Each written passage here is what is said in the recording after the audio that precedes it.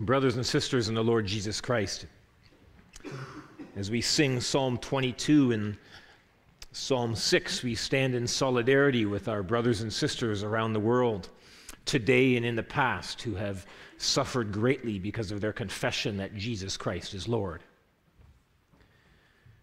And these songs and this reality help us to come face to face with this very important question. Brothers and sisters, what are you willing to die for?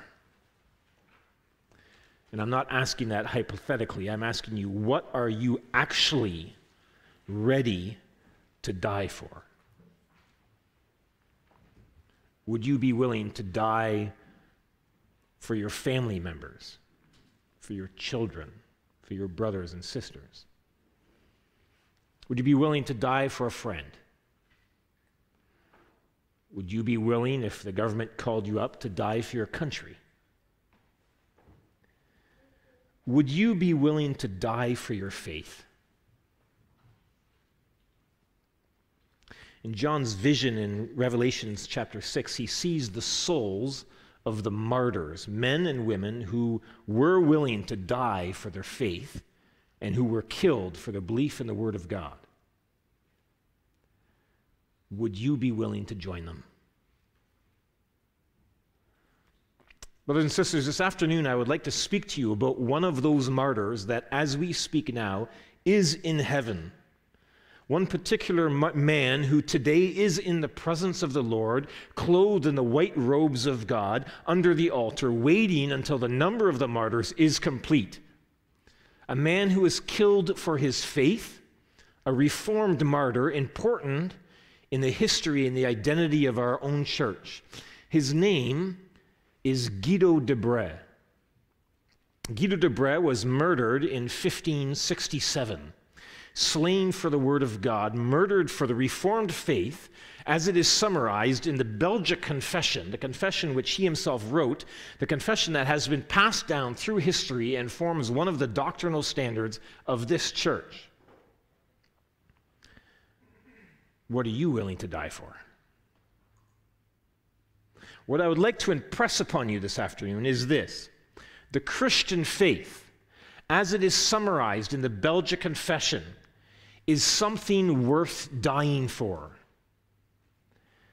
And perhaps one day, the Lord forbid, you may be called to die for the faith expressed in this confession. The Heidelberg Catechism, of course, is our most popular doctrinal standard because we use it to teach our children, and we traditionally preach it every Sunday afternoon. And then we have the Canons of Dort, which are also very popular because they summarize the very famous 5 points of Calvinism. But the Belgic Confession tends to sort of fly under the radar. One author puts it like this: the Belgic Confession has been far less important to us than we've been willing to admit.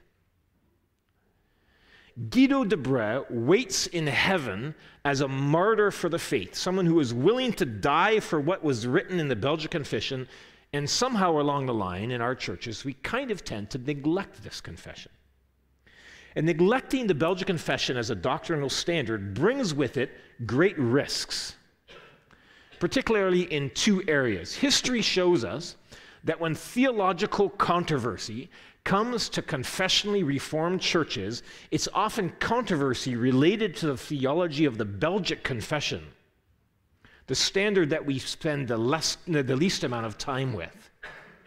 So there's doctrinal risk in neglecting the Belgic Confession. Another risk is this, and this risk I seem to see at play in Canadian Reformed churches. Neglect of the Belgic Confession brings with it a failure to understand the missionary heritage of the Reformed faith. J. Van Bruggen, in his book on the Belgic Confession, called The Church Says Amen, states that when it comes to the purpose of our confessions, the Heidelberg Catechism preserves the truth for future generations. The Canons of Dort upholds the truth against error, and the purpose of the Belgic Confession is to give public testimony of the truth. The Belgic Confession has a missionary character to it, so much so that Pastor Wes Bradenhoff has written a doctrinal thesis on the missionary significance of the Belgic Confession. Neglect of this confession, written by a missionary martyr for the faith, risks doctrinal error and missionary weakness. And so it's my intention for the next couple of months to take a break from our Sunday afternoon teaching on the Heidelberg Catechism, which our church, in the history of its church, has probably gone through about 40 times, and to teach the Belgic Confession. So let's read together the introduction to the Belgic Confession. You can find that on page 499. Page 499, we're going to read the introduction together. The Belgic Confession, the first of the doctrinal standards of the Canadian Reformed Churches, is the true Christian confession. It's usually called the Belgic Confession because it originated in the southern Netherlands, now known as Belgium. Its chief author was Guido de Brès, a preacher of the Reformed Churches of the Netherlands, who died a martyr to the faith in the year 1567. During the 16th century, the churches in this country were exposed to the most terrible persecution by the Roman Catholic government. To protest against this cruel oppression and to prove to the persecutors that the adherents of the Reformed faith were no rebels, as was laid to their charge, but law-abiding citizens who professed the true Christian doctrine according to the Holy Scriptures, de Brès prepared this confession in the year 1561. A copy was sent to King Philip II, together with an address in which the petitioners declared that they were ready to obey the government in all lawful things, but that they would offer their backs to stripes, their tongues to knives, their mouths to gags, and their whole bodies to fire, rather than deny the truth expressed in this confession. Although the immediate purpose of securing freedom from the persecution was not attained, and de Brès himself fell as one of the many thousands who sealed their faith with their lives, his work has endured and will continue to endure for ages. In its composition, the author availed himself to some extent of the Confession of the Reformed Churches in France, written chiefly by John Calvin and published 2 years earlier. The work of de Brès, however, is not a mere revision of Calvin's work, but an independent composition. In the Netherlands, it was at once gladly received by the churches, adopted by the national synods held during the last 3 decades of the 16th century.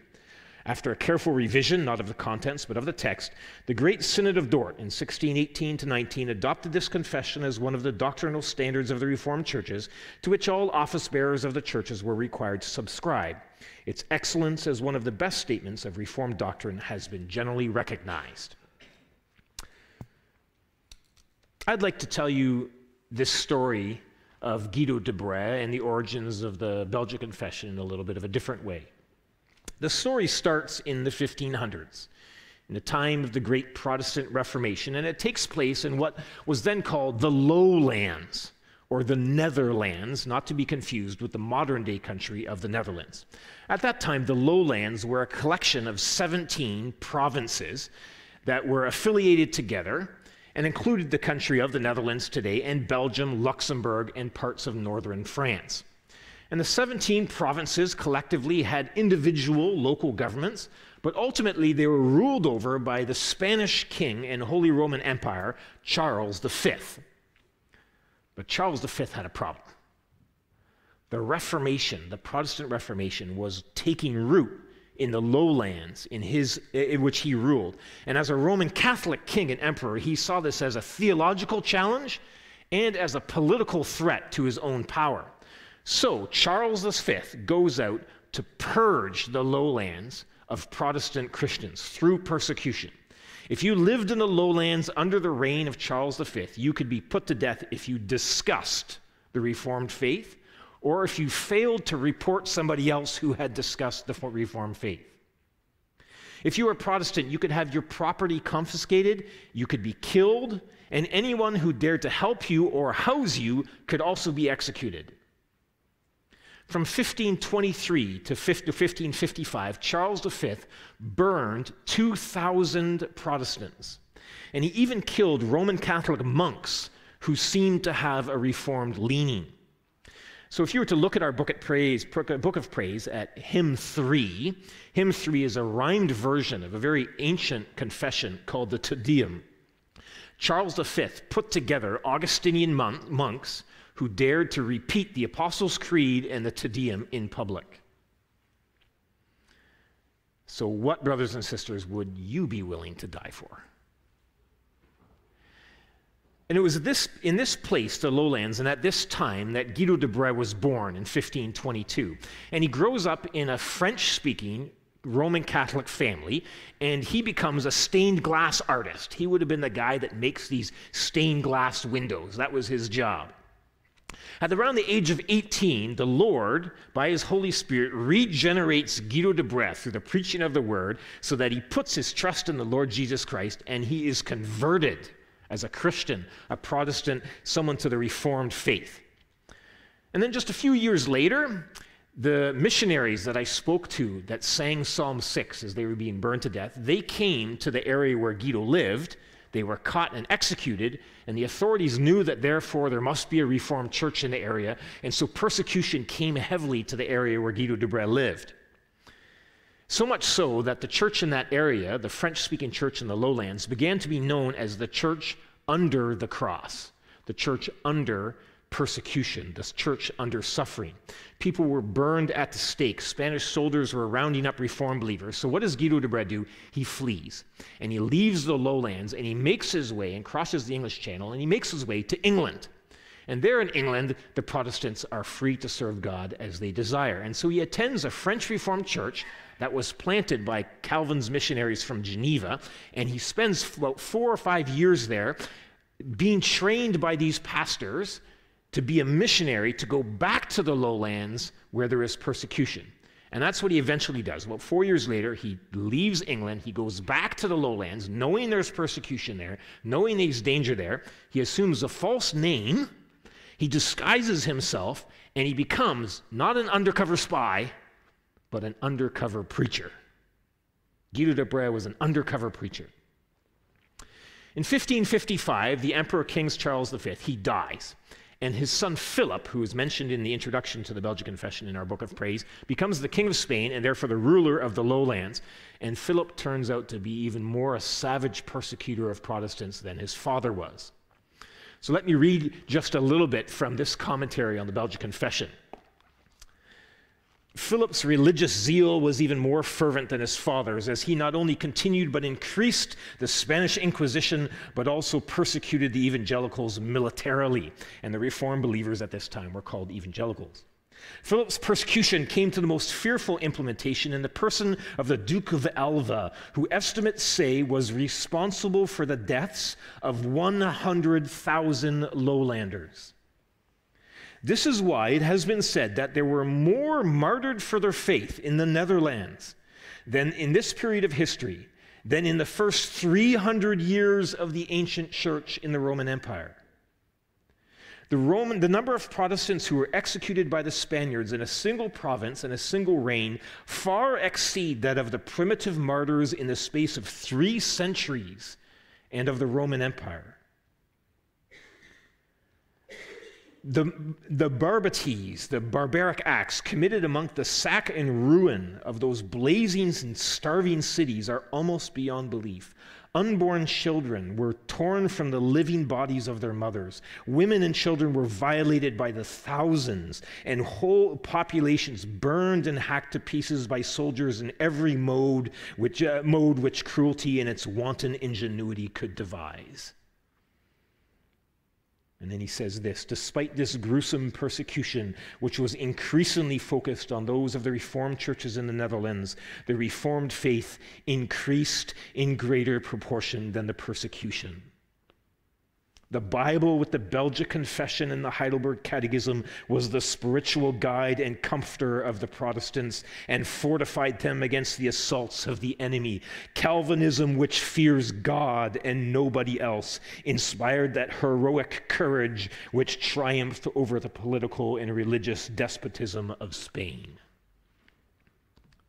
This, brothers and sisters, is our Reformed heritage. We trace our Reformed roots as a church down to the most bloody persecution of Christian believers in all of history. And to men like Guido de Brès, who was willing to leave the safety of England, and walk straight into the storm, comforted by the comforts of the truth of Christ to spread the gospel of Jesus. So under King Philip, the persecution is horrific, so bad that at a certain point, Guido de Brès wants to save at least some of the members of his small congregation, and he takes them and he smuggles them into Germany where they can be safe. And then he continues on from Germany and he goes to Switzerland to study further under John Calvin. The Canadian Reformed theologian Jelle Faber writes that Guido de Brès regarded John Calvin as his spiritual father. And as already mentioned, John Calvin's missionary school in Geneva was responsible for so much of the spread of the gospel in Europe at the time. So Guido goes to Geneva and he studies at the school with John Calvin with the hope still of returning to his homeland so he could be better prepared to serve the persecuted church. In 1559, at the age of 37 years old, Guido meets and he marries a godly and incredibly courageous woman named Catherine Ramon. And Catherine knows exactly what she's getting into, a life of uncertainty and the very real possibility of persecution and death.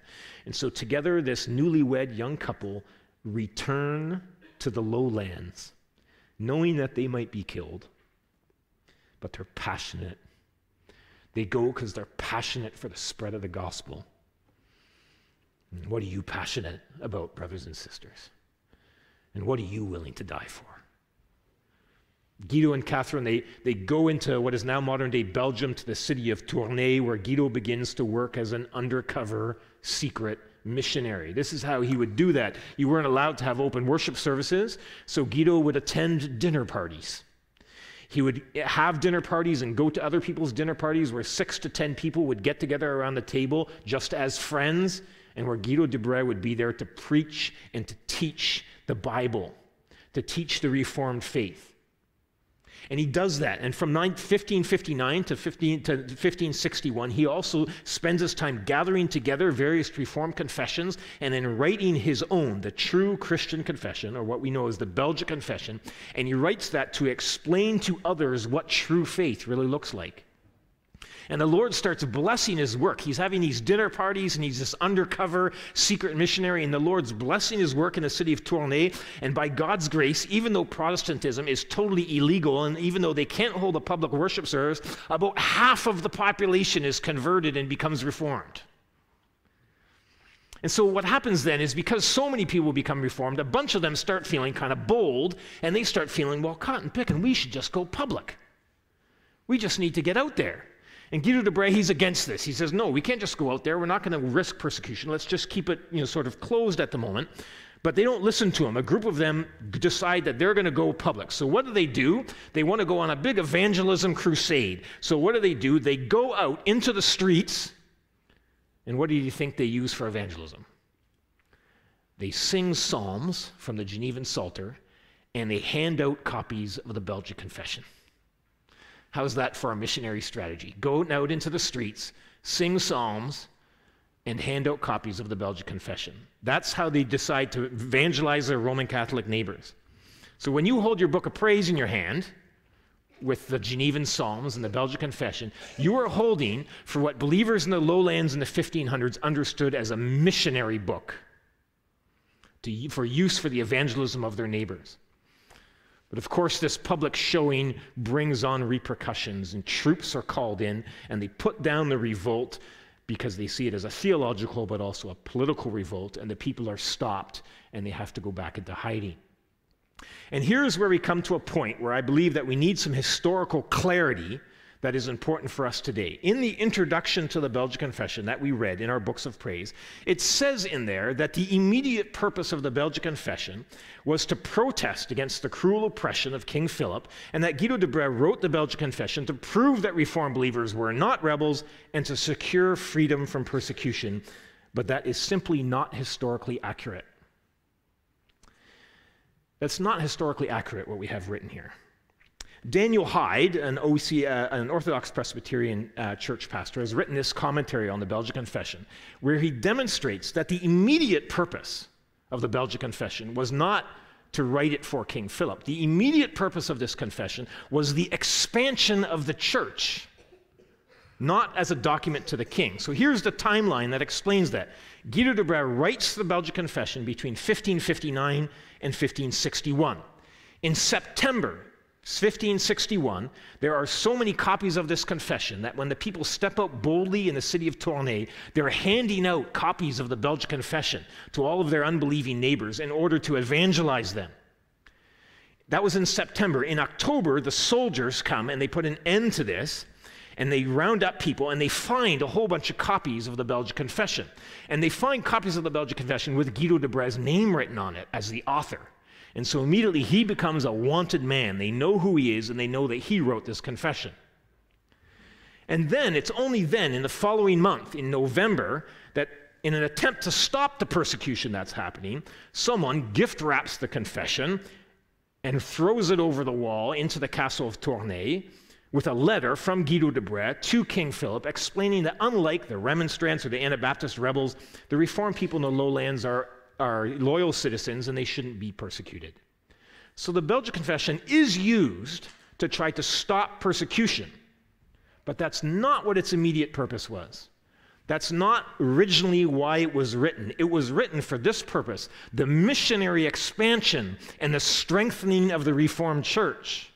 That's what it should say in the introduction in the Book of Praise. 3 days after that confession was thrown over the wall and delivered to the castle, the letter probably never got to King Philip, but 3 days later, there is a royal decree that's put out that anybody who is found with a copy of the Belgic Confession will be arrested and put to death. You all have a copy. If you were living back then, you could be arrested and put to death just for possessing a copy of the Belgic Confession. In that letter to King Philip, de Brès stated that Reformed believers were ready to offer their backs to stripes, their tongues to knives, their mouths to gags, and their whole bodies to fire, than deny the truth expressed in the Belgic Confession. And they weren't using fancy imagery there. They were just referring to common torture techniques of the day.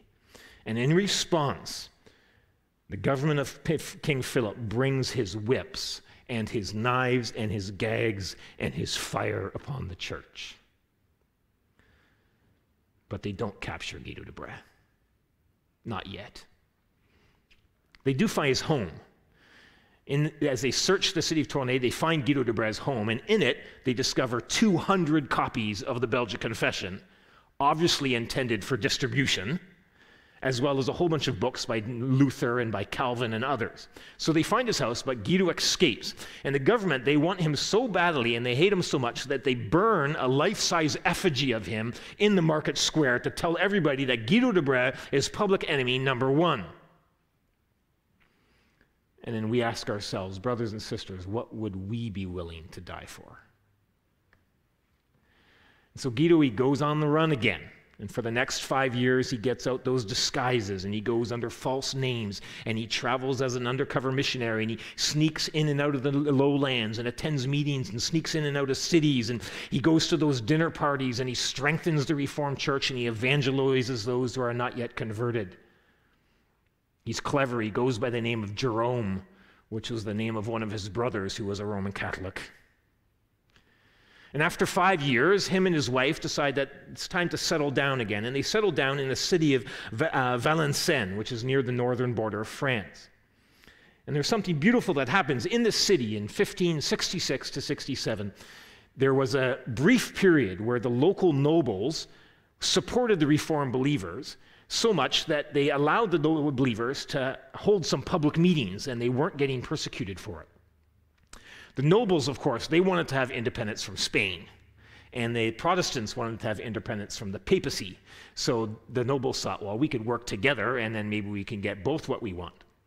So for about 1 year, Guido de Brès lives in the city of Valenciennes, and he's allowed to work publicly. He doesn't have to hide anymore, and they're allowed to have meetings.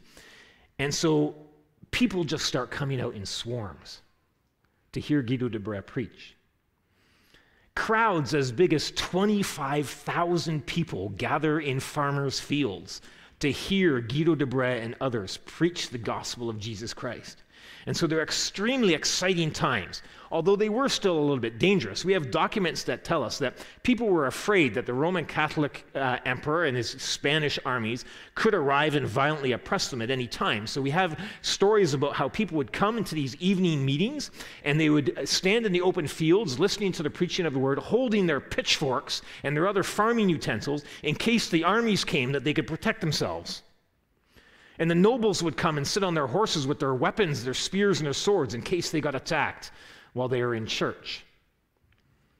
Brothers and sisters, would you do that? Would you risk your life to hear the preaching of the gospel? What are you willing to die for? But this year, it goes by quickly, and then things kind of get out of hand. Against Guido's wishes, a mob of Protestants goes on a 3-day idol-smashing riot in the city of Antwerp. They enter into Catholic churches, and they tear down the statues, and they break them into pieces, and they rip up the priest's clothing, and they destroy the elements of the Mass. And they go on a 3-day havoc, wrecking riot in Antwerp, destroying all things Roman Catholic. And King Philip, the Spanish emperor and king, hears about it, and he sends his armies to lay siege to the city of Antwerp. And Guido de Brès, by this time, he sent his family and his children to live with extended family in France, so they're safe. But when the soldiers surround the city of Antwerp, Guido de Brès is trapped inside. The siege lasts for 3 months. And then on Palm Sunday in 1567, the armies attack. And Guido de Brès, he's in church and he's preaching his sermon when the cannonballs hit the walls and the screaming starts. And someone in the church makes the steeple bell ring, and they play the words, they play the tune, the Genevan tune of Psalm 22. On the cheap steeple bells as the armies attack. My God, why have you forsaken me? When I to you, O God, for refuge flee, why do you grant no help and fail to see my tribulation? I groan by day, but you are far from heeding the mournful cries that I have been repeating. By night also you do not hear my pleading. I find no rest. And the armies break through, and they savagely rain death on the Protestants, the inhabitants of the city. And as the dust settles, Guido de Brès has not been found. And the soldiers, they search everywhere in the city. They search for a whole week, and they can't find him, even though he's hiding there. And he's hiding, and then on Good Friday, some of the believers, like some believers did to the Apostle Paul so long ago, let him down over the city wall at night, and he escapes. And he escapes with a group of people, and as he flees the city, as they carry on, they get to another town, and they have to take a stop at a hostel, at a hotel, and somebody sees and recognizes one of them and calls the authorities, and they're arrested, betrayed, chained, and brought to an obscure prison called Brunnen, a foul place so dark and dirty it goes by the common name of the Black Hole. And Guido de Brès is chained in a cell whose only light comes through a small hole where the feces and the urine of other prisoners comes through. And the heavy chains on his hand and on his feet cut and bruise his flesh to the bone, and he's only taken out of his dark cell for questioning and for torture. And he's kept alive for 7 weeks, but he never leaves. Brothers and sisters, what are you willing to die for? In the 7 weeks before his execution, he's miraculously allowed to write letters to people on the outside, and we have copies of them. So I'd like to take a moment now, and I'd like to read you the letter that he wrote his wife, Catherine Ramon, whom he had sent away to safety. So imagine receiving a letter from your spouse who you know is about to be executed for the faith. And imagine writing a letter to your spouse, knowing that these will be the last words she ever hears from you. So I'd like to read this letter, and I'd like you to take note as I read it. The confidence in God, in the providence of God that Guido de Brès has. The Christian love that he expresses for his wife. the strength of his faith under trial. If any of us should ever be in prison for our faith and face the executioner's gun, may God grant us the grace to write a letter like this one. The grace and mercy of our good God and Heavenly Father and the love of his Son, our Savior Jesus Christ, be with you, my dearly beloved. Catherine Ramon, my dear and beloved wife and sister in our Lord Jesus Christ. Your anguish and sadness disturb somewhat my joy and the happiness of my heart. So I'm writing this for the consolation of us both, but especially for your consolation, since you've always loved me with an ardent affection, because it pleases the Lord to separate us from each other. I feel your sorrow over this separation more keenly than mine, and I pray you not to be troubled too much over this for fear of offending God. You knew when you married me that you were taking a mortal husband, uncertain of life. And yet it has pleased God to permit us to live together for 7 years, giving us 5 children. If the Lord had wished us to live together longer, he would have provided the way, but it did not please him to do this, and may his will be done. Now remember, I did not fall into the hands of my enemies by mere chance, but through the providence of my God, who controls and governs all things, the least as well as the greatest. This is shown by the words of Christ. Do not be afraid, your very hairs are numbered. Are not 2 sparrows sold for a farthing, and not one of them will fall to the ground without the will of your Father? Then fear nothing. You are more excellent than many sparrows. These words of divine wisdom says that God knows the number of my hairs, and how then can harm come to me without the command and the providence of God? It couldn't happen unless one should say God is no longer God. This is why the prophet says there is no affliction in the city that the Lord has not willed. Many saintly persons, dear wife, who were before us consoled themselves in their afflictions and tribulations with this doctrine. Joseph, having been sold by his brothers and taken into Egypt, said, "You did a wicked deed, but God turned it to your good. God sent me to Egypt for your profit." And David said the same, and so in the case of Job and many others. And that's why the evangelist writes so carefully about the sufferings and the death of Jesus Christ, saying, "And it was done that which was written of him, that which was written of him may be accomplished." And the said should be same of all members, or said be for all members of Christ. It's very true that human reason rebels against this doctrine and resists it as much as possible, and I have very strongly experienced this myself. When I was arrested, I would say to myself, so many of us should not have traveled together, and we were betrayed by this one or that. We ought not to have been arrested, and with such thoughts I became overwhelmed, till my spirits were raised by meditation on the providence of God. And then my heart began to feel a great repose, and I began to say, "My God, you have caused me to be born at a time you have ordained. During all the time of my life, you kept me and preserved me from great dangers, and you've delivered me from them all. And if my present hour has come in which I will pass from this life to you, may your will be done.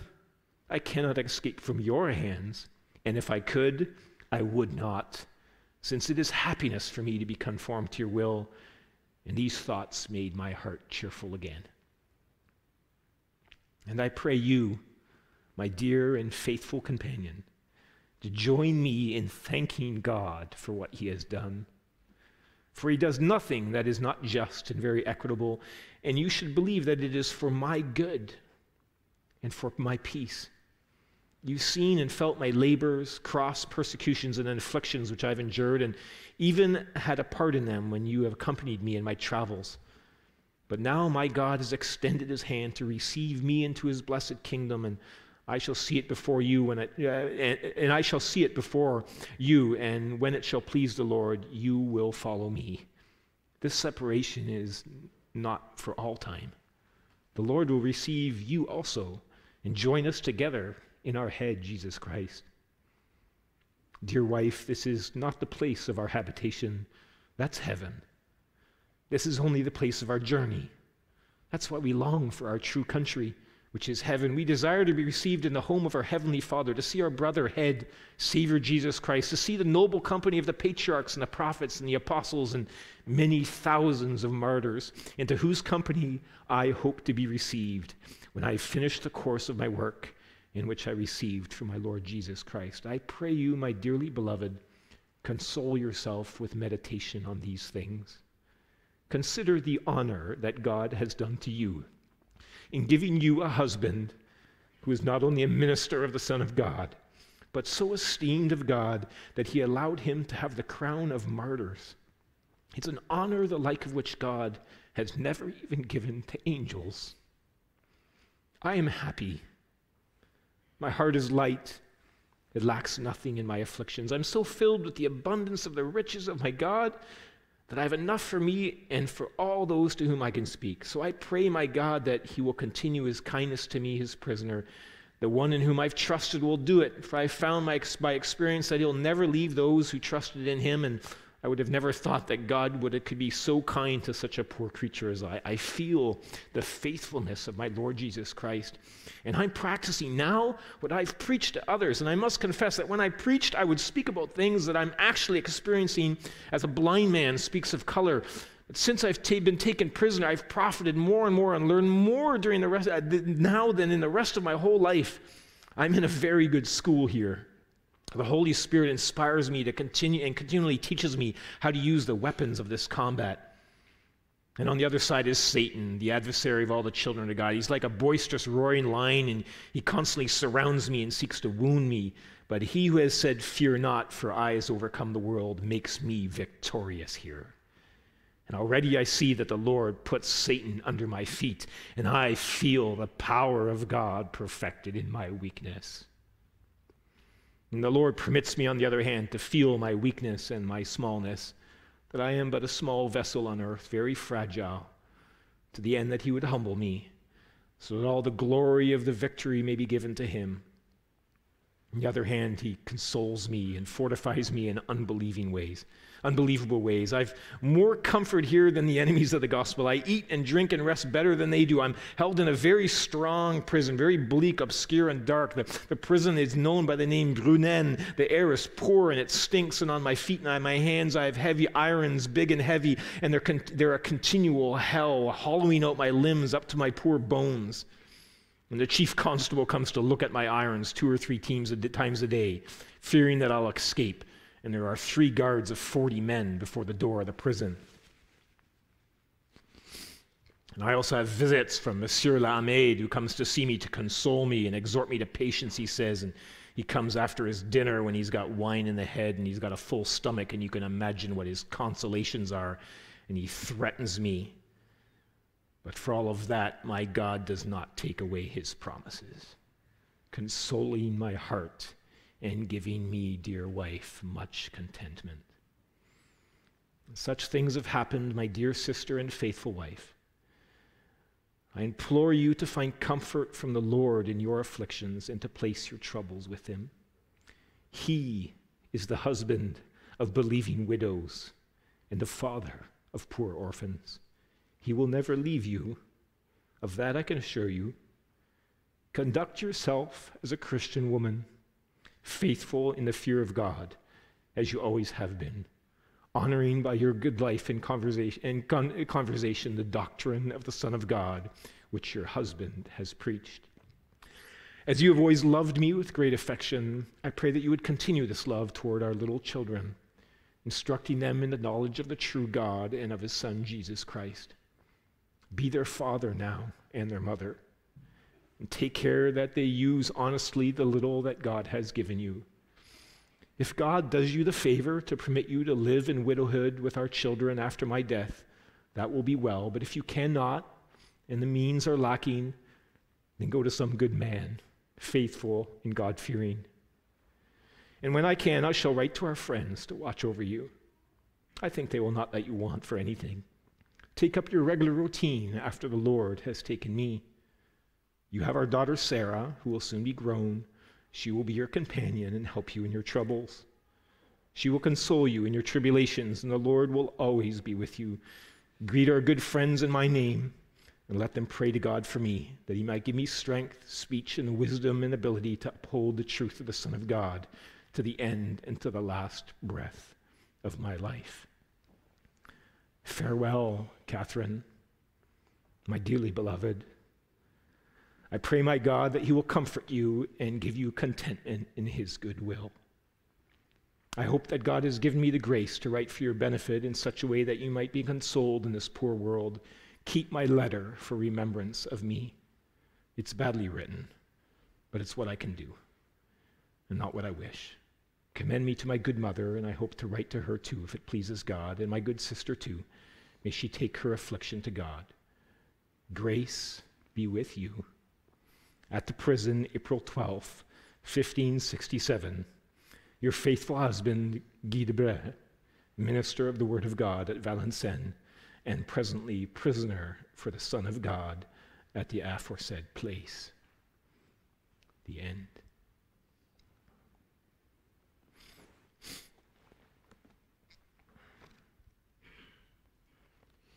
Let me finish with this, brothers and sisters.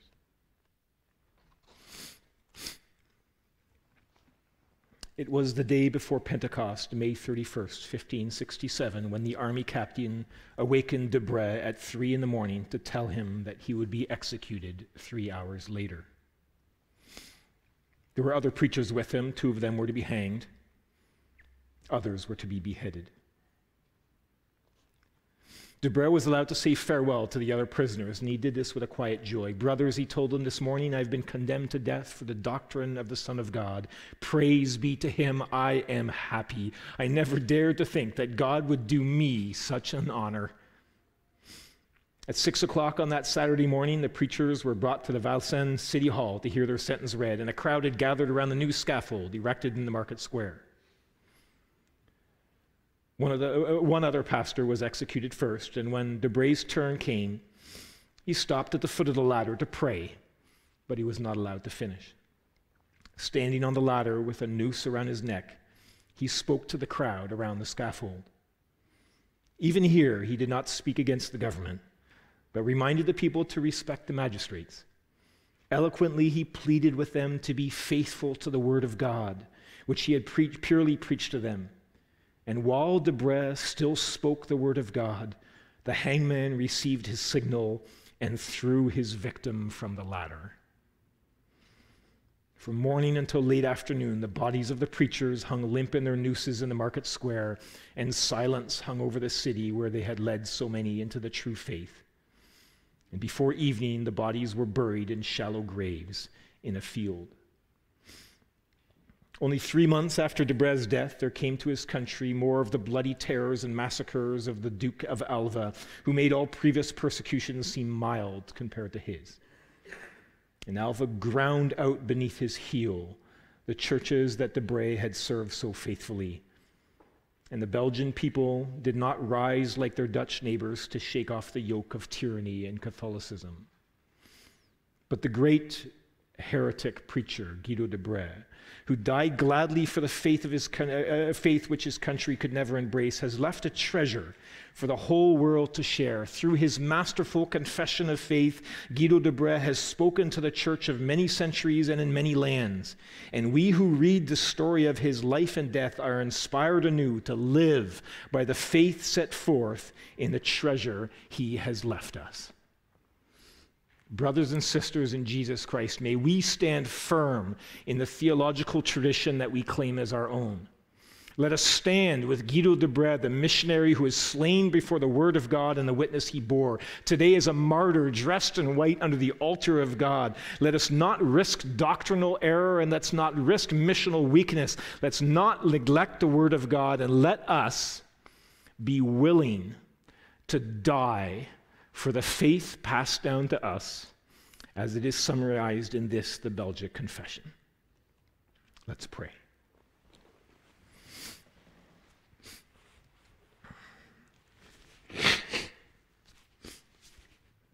Lord, Father in heaven, as Guido Debray and the martyrs in heaven rest until the number of their fellow servants and brothers should be complete, those who are to be killed as they themselves as being. Hear our prayer, Lord. May us, your church here in Ottawa, be found ready and willing to lay down our lives for the cause of the gospel, to the end that all men and women of this world might bend the knee before Jesus and serve you, the one true God. And we pray now, Lord, that you would bless this sermon series on the Belgic Confession. And may we as a church grow deeper in our knowledge and experience of you, for your glory, for the purity, perseverance, and missionary growth of the Church of Jesus Christ. Amen.